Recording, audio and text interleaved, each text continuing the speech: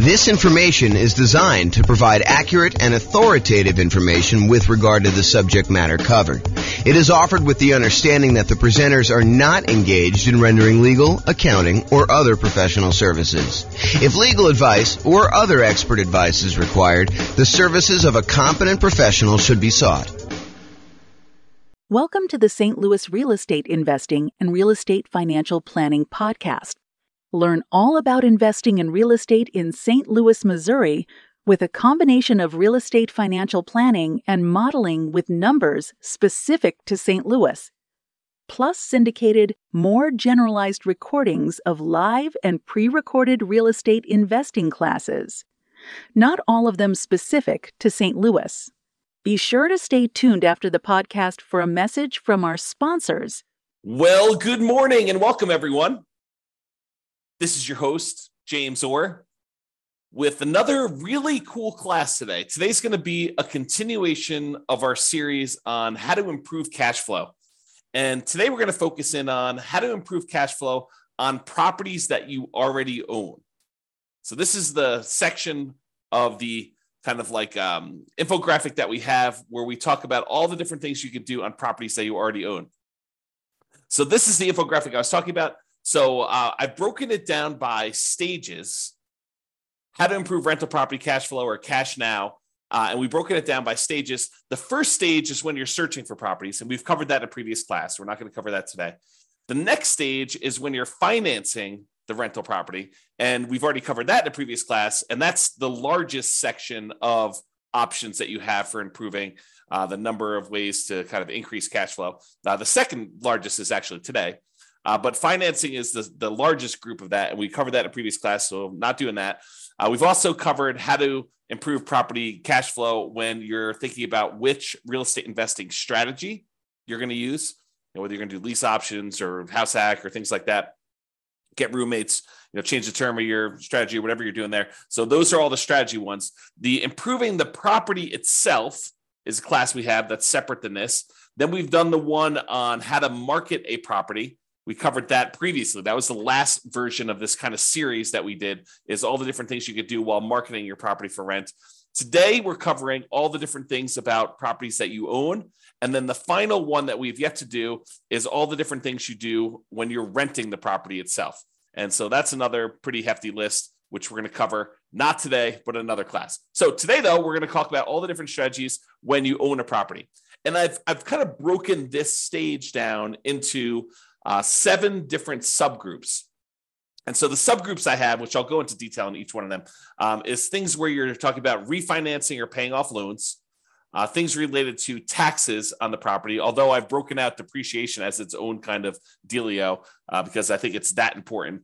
Then we have another kind of like subcategory of all the different things related to insurance, things related to making payments on things related to managing your property, and things related to maintenance on the property itself. And then, of course, the depreciation one, which I've saved for last, but it's arguably one of the more important ones, especially for the next year or 2 or 3, when we have this kind of like bonus depreciation stuff going on. So let's jump right into the covered things. So let's talk about things you could do on properties that you own to improve cash flow related to refinancing or paying off loans. So I have 3 different options on here. The first one is refinancing to extend the term of a loan on a property that you already have. I think a lot of folks focus in on improving the cash flow on the property that they're about to buy. But sometimes it's about optimizing the properties you already own before you go buy the current property, because sometimes you kind of paint yourself into a corner where you can't do certain things after you buy the next property. So, for example, from time to time, and I think that's going on right now, you are limited in the number of cash out refinances or even rate and term refinances, if I'm not mistaken, on properties that you own, if you own a certain number of properties already. So if you already own, let's say as an example, 10 properties, it might be really hard for you to do a cash out refinance on one of your other properties. You almost need to pay off a property first, get down below the threshold that the lender requires, which I think is 10, but go check with your lender to find out what the current rule is. And then you'll be able to do your cash out refinance. So you may want to apply these changes before you go acquire another property, which may or may not move you over the new limit or whatever the current limit is. And honestly, these limits can change. So you may think, hey, look, I'm good until I get to whatever it is, 6, because I'm doing these specific types of loans. And then once I get to 7, then I'll need to worry about that. But while you're in the process of doing this, the rules change on you. And now you have to be concerned when you get to 4. So realize you need to start thinking about this and planning for it in advance. So one of the things you could do in order to kind of improve cash flow, not just on the property you're buying, but your overall rental property cash flow picture, a more holistic view of everything, not just the one property that you're buying, because improving cash flow on your whole portfolio does help you overall, even if you're just optimizing for each one individually. Sometimes it makes sense to look back at stuff you've already done and improve on that before you move forward. Okay, so let's say you have a property and you've owned it for a while, you paid down on the property and the property value has gone up considerably. And you owe a lot less on the property now than you did when you first got the loan. So the payment was much higher because you used to have a higher mortgage balance, you used to have a higher amount that you were borrowing. And so the payment was based on that higher amount over a 30-year period. Now, 15 years into the loan, the amount you owe is much, much less, such that if you go and you just do a rate and term refinance or extend the term of the loan, is another way of saying that, you're not actually going to pull any cash out. You're just saying, look, I owe $100,000 on this $400,000 property. When I initially got the loan, it was $200,000 on a $250,000 property, but now I only owe $100,000. Now I want to go to the lender and say, look, I want to take this $100,000 that I owe, and I want to extend it out to 30 years now, where I only have 15 years left to pay it off, as an example. Now I want to say, let's extend it out to 30 years, which would reduce the amount of your monthly payment considerably, which could improve your cash flow. And that could be the difference between you being financially independent or not. If you think about that, right? If you go and you just do your rate and term refi, it could get you an extra, I don't know, $300 or $400 or $500 a month. If you do this on multiple properties, maybe $1,000, $2,000, $3,000 a month, and that could push you over the edge of being financially independent. So you really want to think about this and how you can optimize it. So you could refi in order to extend the term. You paid down a loan, you only have 12 years left on it, 11 years left on it, 5 years left on it, 22 years left on it. But now you want to go and extend it back out to 30 years, or maybe even longer if you can get access to a longer loan, which I think will be hard for you as a real estate investor, but maybe it's out there at some point in the future. Just think about it. But you go ahead and extend this loan to go ahead and reduce your payment. So is my loan old enough where I would be able to refinance to extend the term? And in the future, sometime, if you're buying properties in a high interest rate environment and now interest rates are lower, you might also be able to get a better interest rate. The challenge we've had coming out of where we were in the past is interest rates have been really low for a long period of time. So that if you go and you try to do this strategy in the future when interest rates are higher than when you got the loan, it may not be as big of an advantage as if you could keep the rates the same, or if you could actually get a lower rate.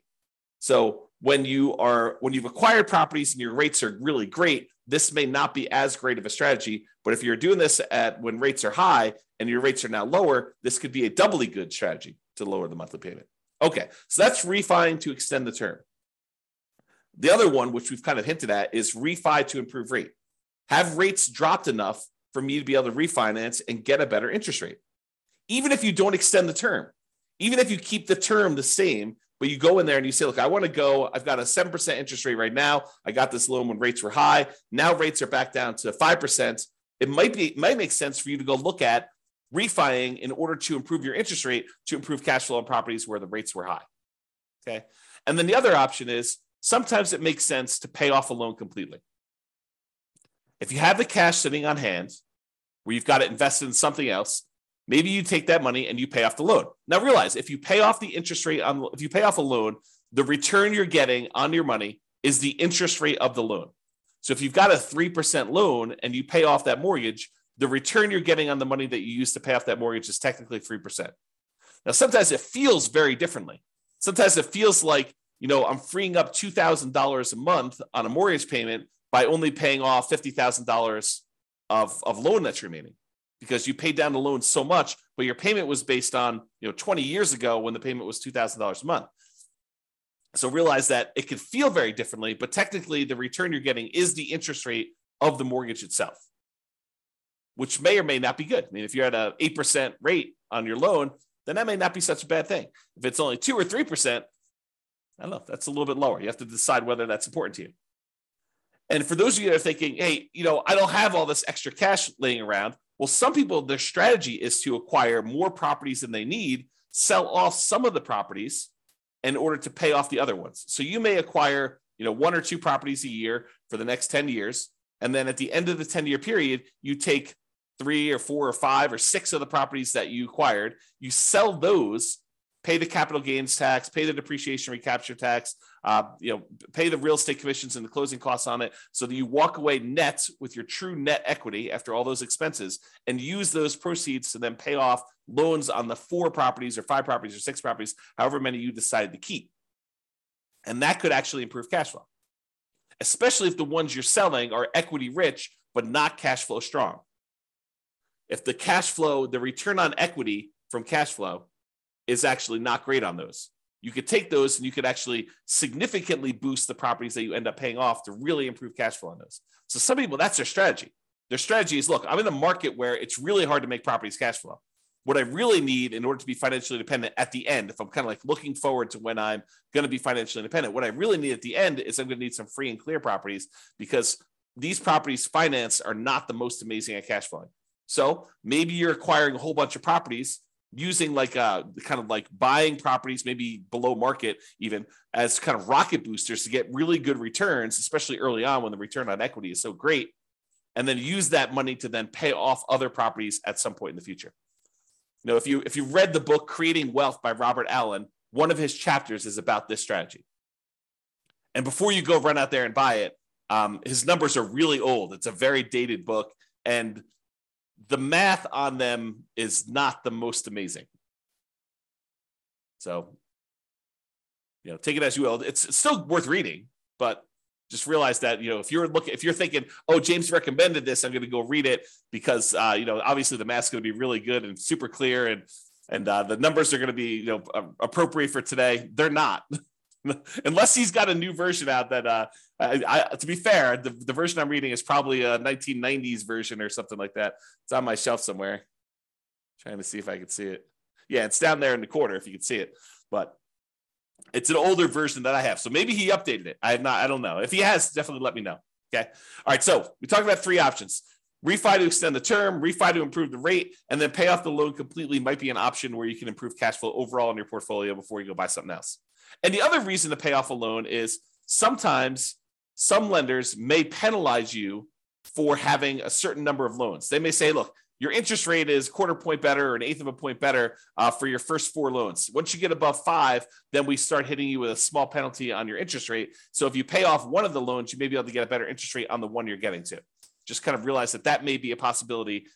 If it's not there now, it has been in the past, and it may come back. Okay. Let's talk about taxes. Kind of have 3 different options here about taxes. So number 1 is, can I correct incorrect information with the county assessor about the condition or characteristics of my property?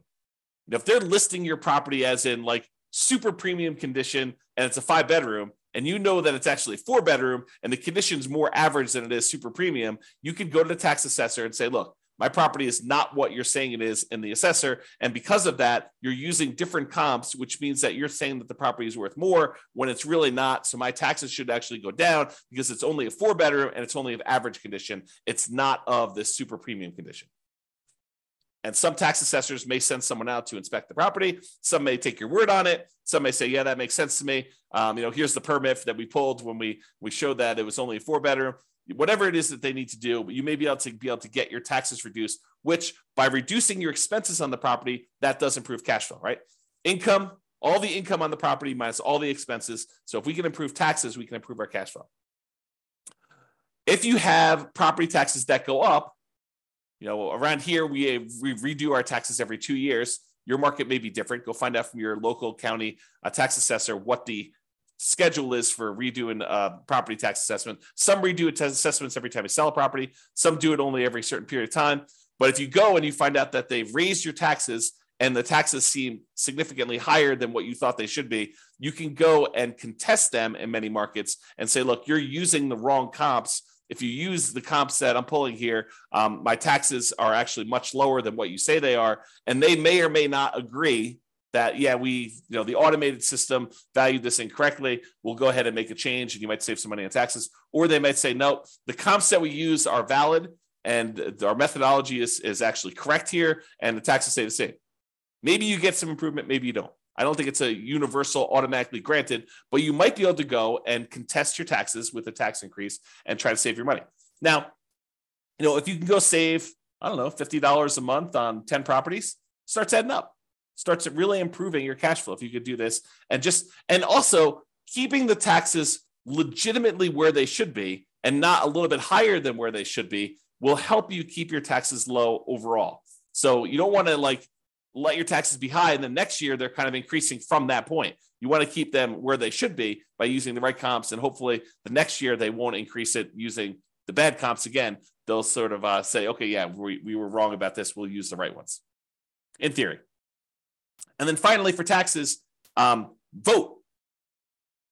Vote appropriately for changes in taxes that affect property taxes.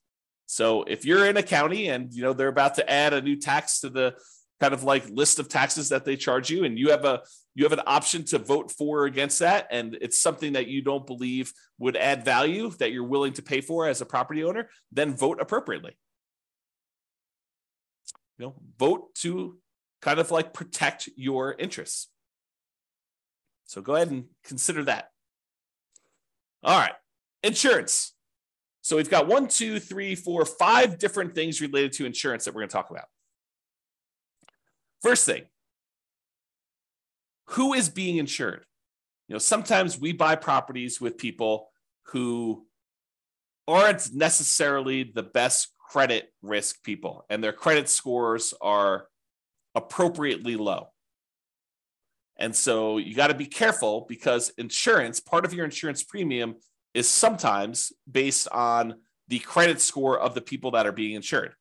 So can you remove people who have really low credit scores that may be making your insurance premium higher than it needs to be? Or in some cases, adding someone who has really good credit could help lower your score, could help lower your insurance premium. Same policy, exactly same policy, but because someone has a good credit score or a bad credit score, it could actually change the rates that you're being quoted and that you'd be charged for that insurance policy. So realize adding or removing people from your insurance policy could improve or worsen the rate you're getting. And so talk to your insurance agent about that and whether you should remove someone from being insured on that or not. Next one, insurance deductible. So we've done a whole class on insurance, and I'm sure we'll do another one in the future. But the idea is you get to select how much of a deductible you're willing to pay before the insurance kicks in. So imagine you go buy an insurance policy and you say, look, for this insurance policy, I want a $10,000 deductible, meaning that I will pay out $10,000 before the insurance company needs to pay out anything.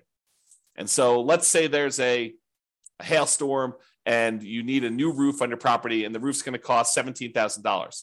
The insurance company, instead of writing you a check for $17,000 when you have this hailstorm and you have this new roof that needs replaced, they might write you a check for $7,000 because you have a $10,000 deductible and you're responsible for that first $10,000, and then they cover the rest after that. Well, as you can imagine, if an insurance company, if you get an insurance policy where you're paying the first $10,000, that's going to be less expensive for the insurance policy than someone who has an insurance policy with exactly the same coverage where the insurance company pays everything over $1,000. So if they needed a new $17,000 roof, they'd be paying out $16,000 versus $7,000. So you could go in there and you could take on some of this risk yourself by having a higher deductible. Basically, anything under a $10,000 claim, you are basically saying you're going to cover that because the insurance company knows you're not going to make a claim if they're going to have to pay out nothing. Well, you shouldn't make a claim if they're not going to pay out nothing, right? So realize you could adjust the deductible in order to change your insurance premium. Now realize this is putting you at a possible risk, and you need to weigh that risk and say, am I willing to take on that level of risk? And I think for me, it changes property to property. Like there are certain properties I have where I have much lower deductibles, and there's certain properties I have where I have much higher deductibles. Okay, but you have to decide what level of risk you're willing to take on yourself.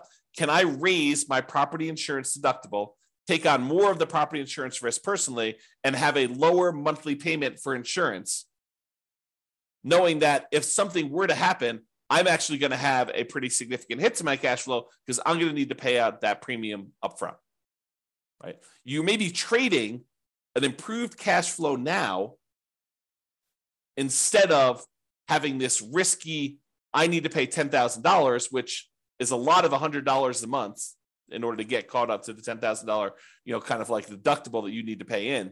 So you need to weigh those yourself.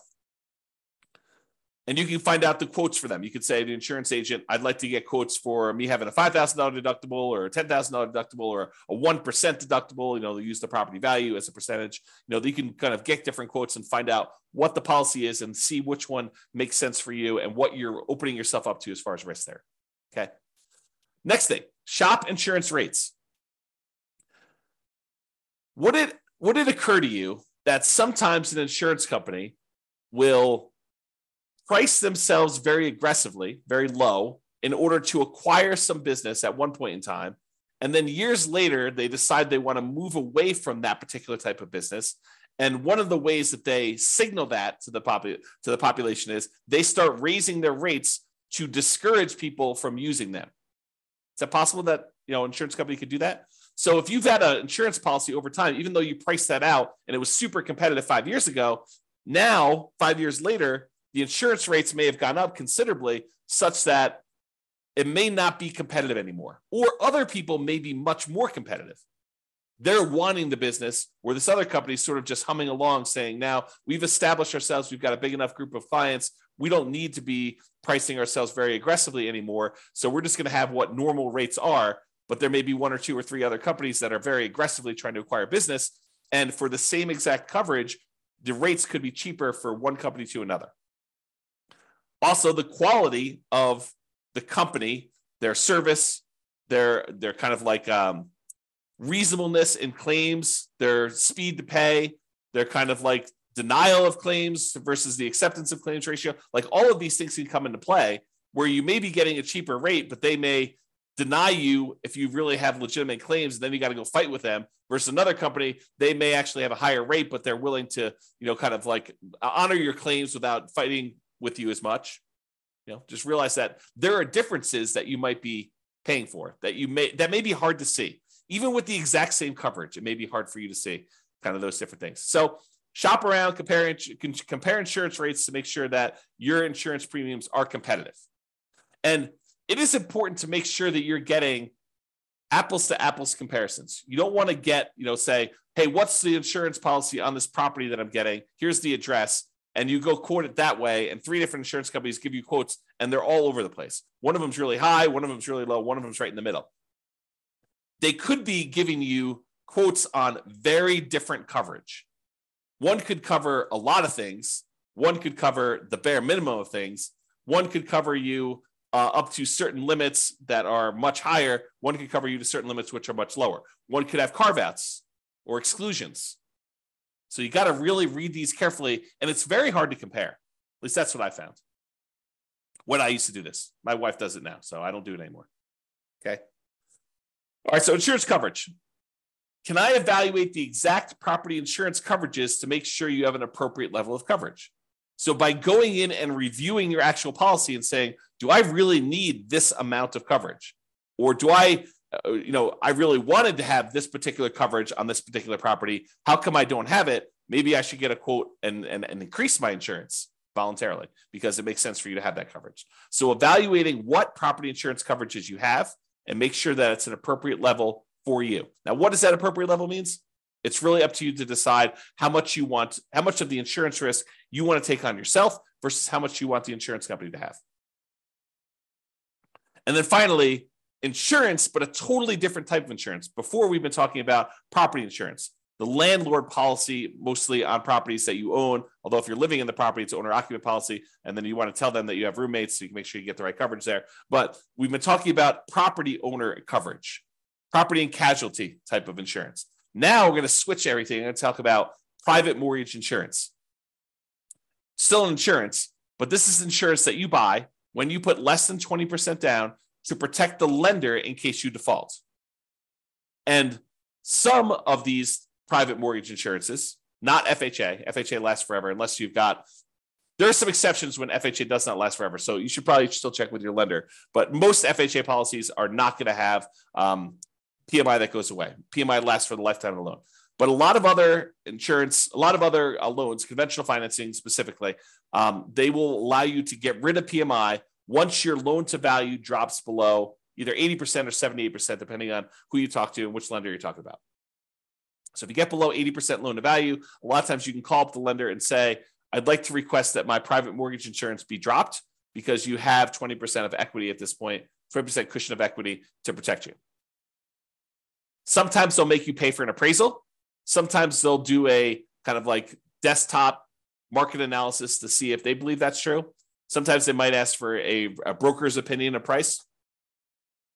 But they will oftentimes check to make sure that's true, unless they're using the original loan value, the original property value when you purchased it, and you paid down the loan now below 20% equity, 80% loan to value. Then a lot of times they will automatically just exclude it from there without having to do an appraisal.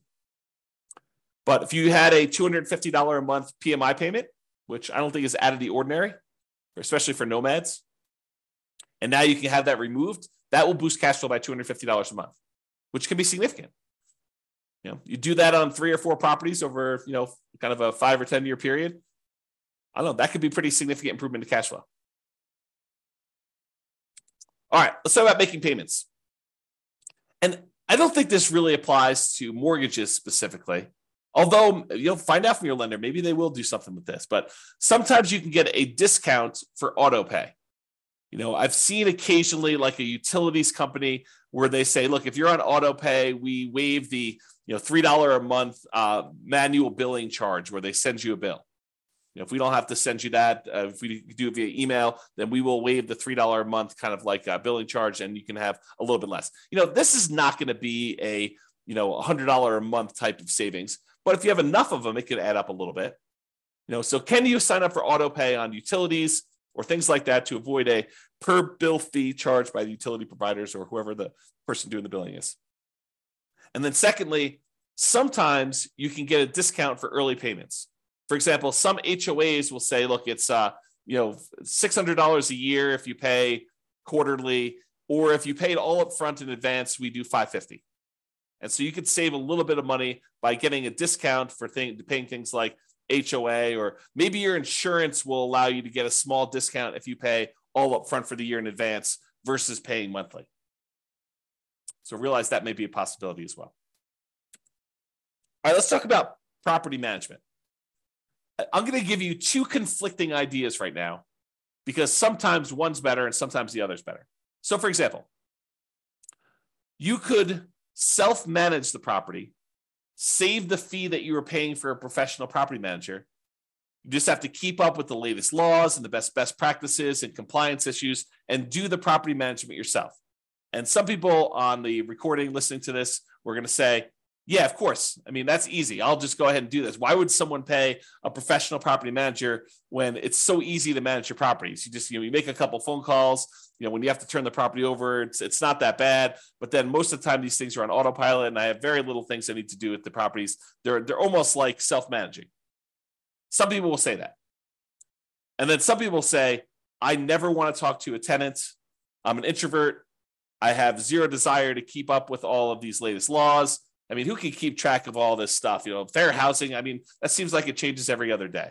And, what are the best practices for managing my property?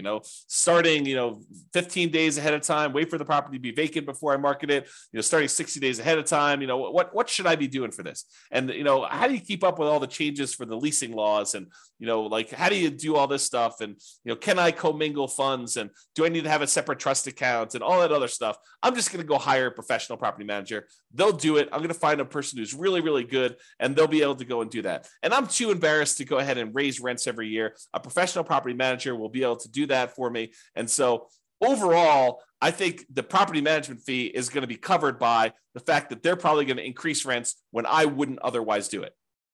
And I think both of those are probably valid arguments.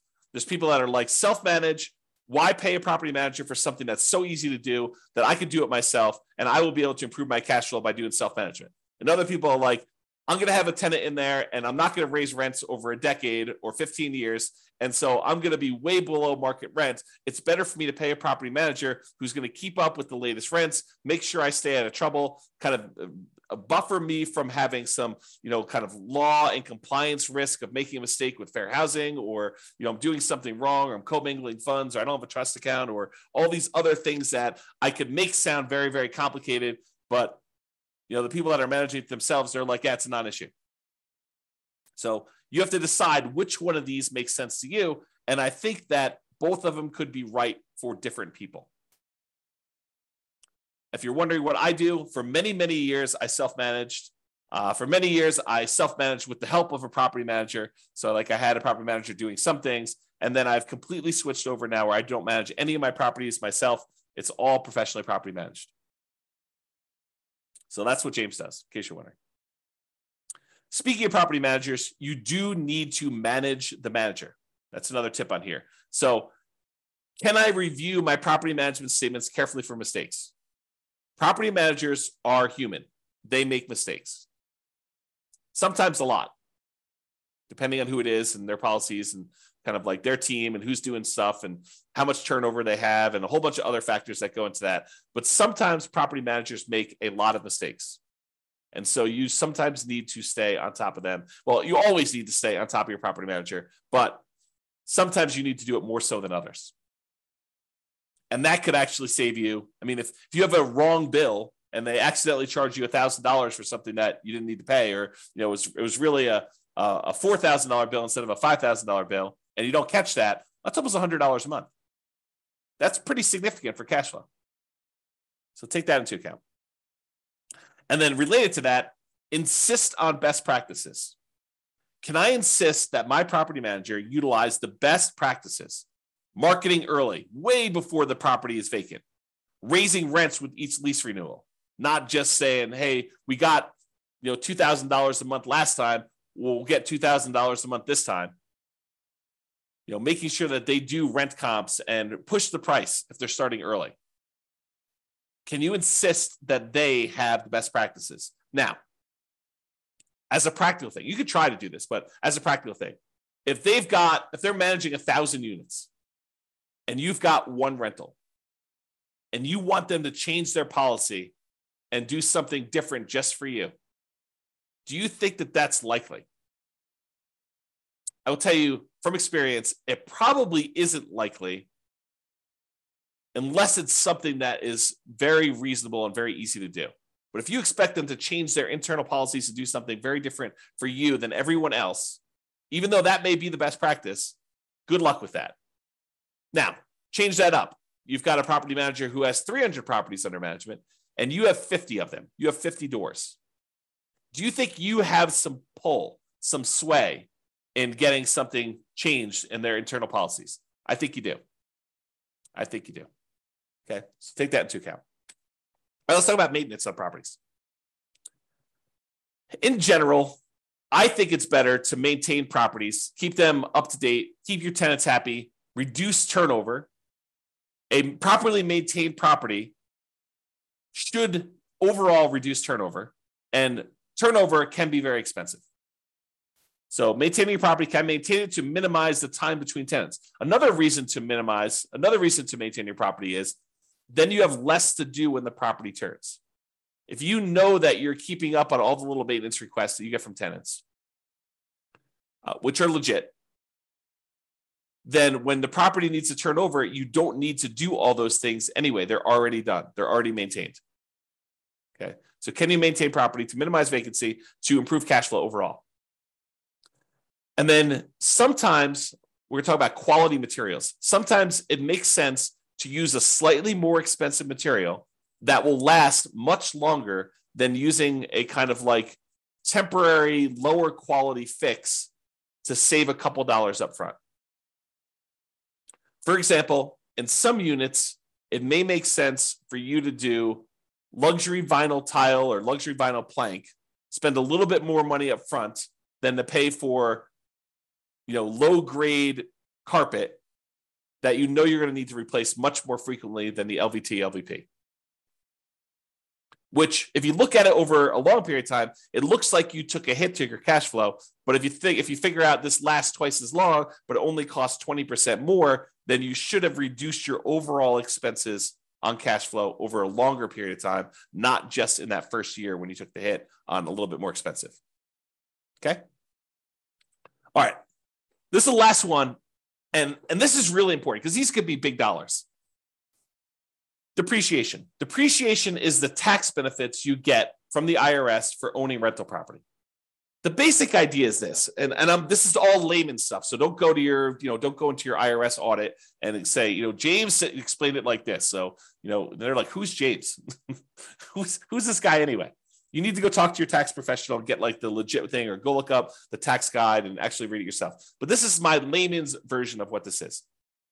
When you go buy a rental property, the government says, look, this property is going to depreciate in value over time. The usefulness of the building itself is going to fade over time, such that over 27 and a half years for residential properties, it's going to go from whatever it's worth when you buy it down to zero. Not the value of the land. The land is excluded. The land does not depreciate in value, but the functionality of like the things on the property itself, the siding, the carpet, the kitchen sink, it wears out over time. And so we call that depreciation. And the government allows you, the IRS allows you to actually depreciate that, to get a tax advantage of having this thing go to zero. So how it works is this.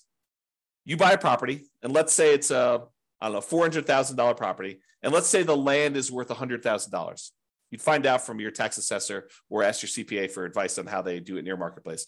But let's say that the land is worth $100,000. So the depreciable amount for the building is $300,000 as an example. So normally the government would say, look, if you want to, you could take that $300,000, the value of the building, and you could divide by 27 and a half years. And then on your taxes, you could offset income you have by that amount each year. So on a $300,000 property, let me go ahead and pull up a calculator here, and I'll do a little bit of math for you. So $300,000 divided by 27.5. So they're basically saying you could take $10,909 and subtract that from the income. I'll say eligible income in order to not pay taxes on that amount. So to use really basic layman's terms, which isn't exactly correct, but it's good enough for me to explain it to you. If you made $100,000 a year, you could take this $10,909. Let's just call it $11,000. We're going to round up. So this $11,000 in depreciation, and you could remove that from the income that you made so that you're paying taxes only on the amount that's less. So if you made $100,000 minus $11,000, you're now paying taxes on $89,000 instead of taxes on $100,000. So because you were able to deduct that depreciation from your income. Now, what that means is this $11,000 in depreciation that you got, if you multiply that by your tax rate, whatever your highest tax rate is, because it's really on the highest, although if you use effective tax rate as an estimate, it'll kind of make it a little bit more conservative because your effective tax rate is a little bit lower. So if your effective tax rate, let's say, is 25%, that means about $2,500 per year is how much you didn't have to pay in on taxes, which if you squint really hard is like $200 a month. So you got almost like $200 a month in saved taxes, which looks like cash flow to you.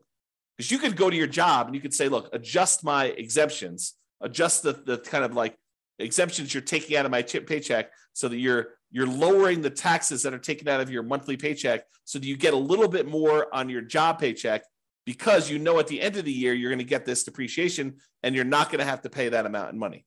So you could say, look, go ahead and adjust my normal paycheck stuff, even though it's technically from the real estate. But so I'm paying less in the taxes on my paycheck. I get more money in each weekly paycheck or biweekly paycheck or monthly paycheck or whatever you're doing, so that it actually looks like cash flow to you each month.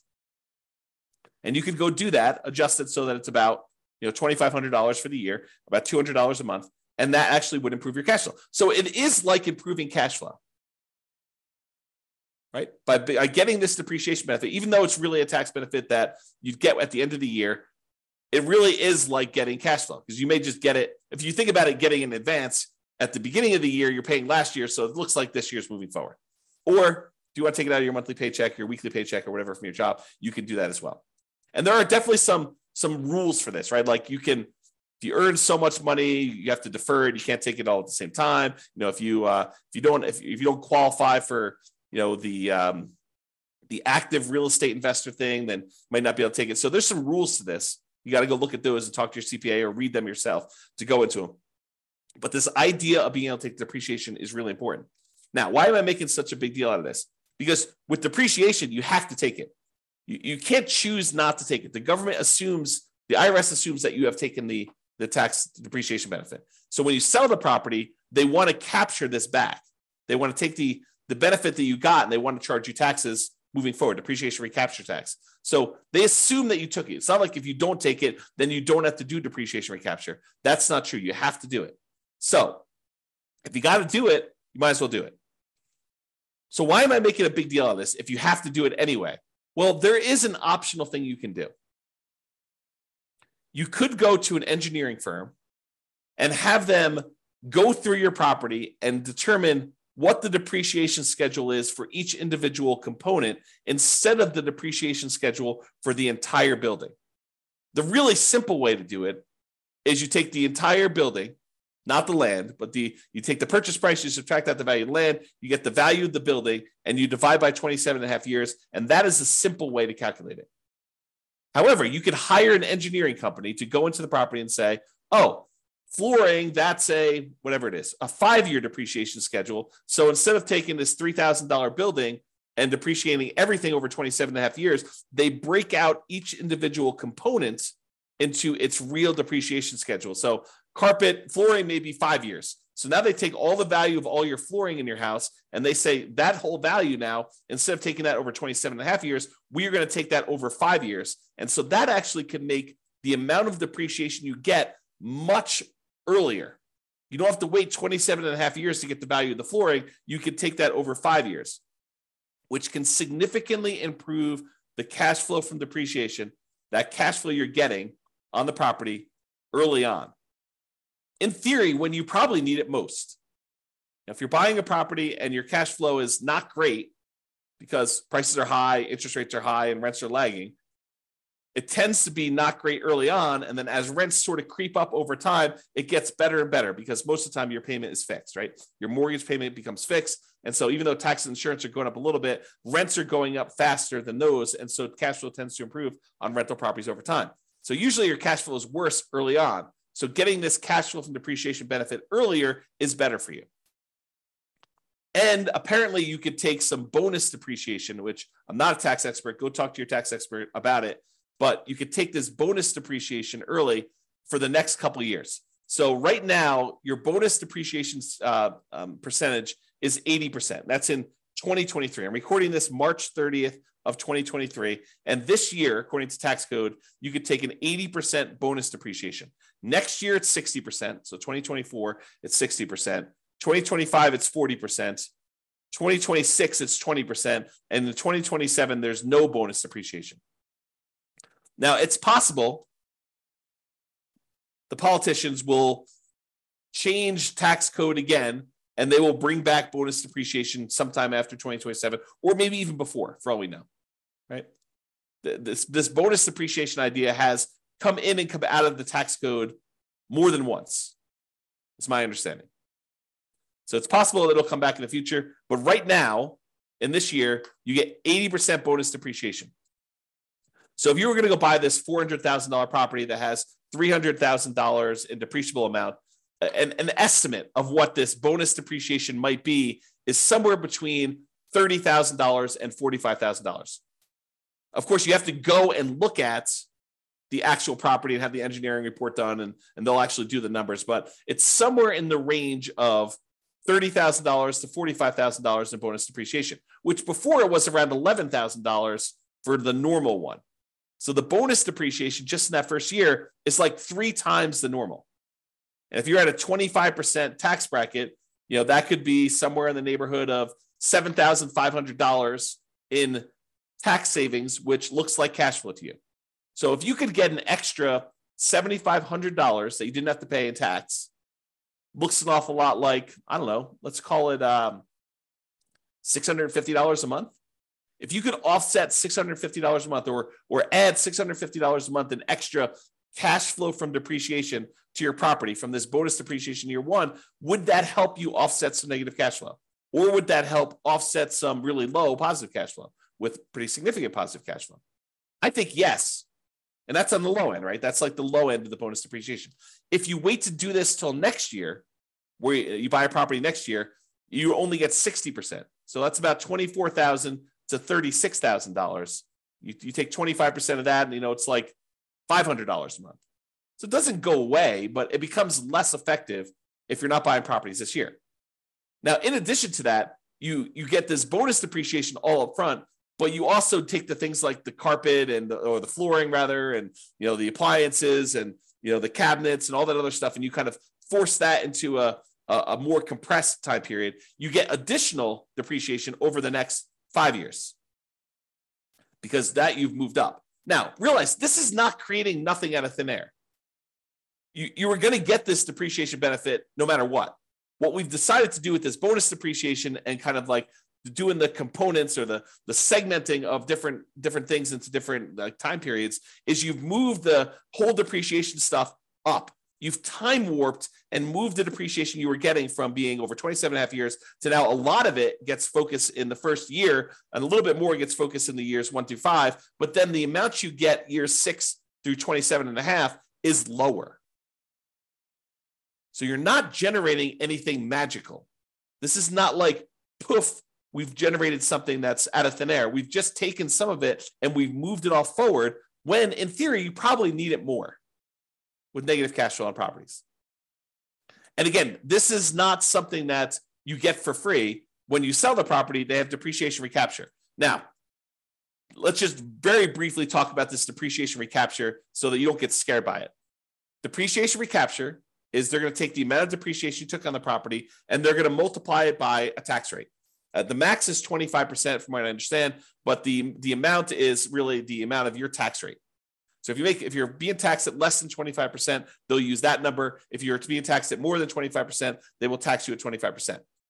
Now, you can delay or defer paying those depreciation recapture taxes, move them onto the next property that you're buying by doing a 1031 exchange. So you pay about $1,000. It could be a little bit more, it could be a little less, but you pay about $1,000 and you defer having to pay this depreciation recapture tax and any capital gains tax on the property that you're selling, and you move it down the line. And additionally, if you own this property long enough and you eventually die while owning the property, it gets passed on to your heirs, and the amounts that you have for depreciation, it goes away and it gets stepped up. You have stepped up basis. Okay. So realize that this is not like a real issue. If you have the depreciation recapture, when you go to sell a property, you just pay the tax as part of your proceeds and you'd move on. It's not a big deal. And you got the benefit early on. It's almost like, I don't want to say this, but it's almost like a loan from the government where they're giving you money now only to say you're going to have to pay this later by owning this rental property. Okay. So we talked about this bonus depreciation. If you buy a property this year, you get between approximately on a $400,000 property, it's going to be somewhere around the $30,000 to $40,000 gross depreciation benefit. Okay. And over the next 5 years, you'll get between $30,000 and $45,000 more. So you have to divide that number by 5, and then you have to multiply by your tax rate to get an estimate. So if you take like the total amount you're getting like in year one, you might be getting somewhere around $36,000 to somewhere around $54,000 in that first year. If you multiply that by your 25% tax rate, just to give you an idea of like what we're talking about, on the low end, it's probably around $9,000. On the high end, it's probably around $13,700. So somewhere around $800 to $1,000, maybe a little bit more per month in extra cash flow. Is that significant? Yes, very significant.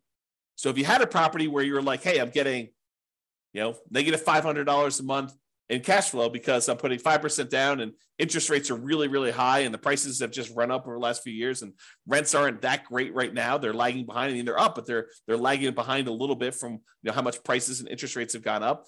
Will an extra $800 a month help you in the first year? Yes. Will an extra $1,000 a month help you in the first year? Yes.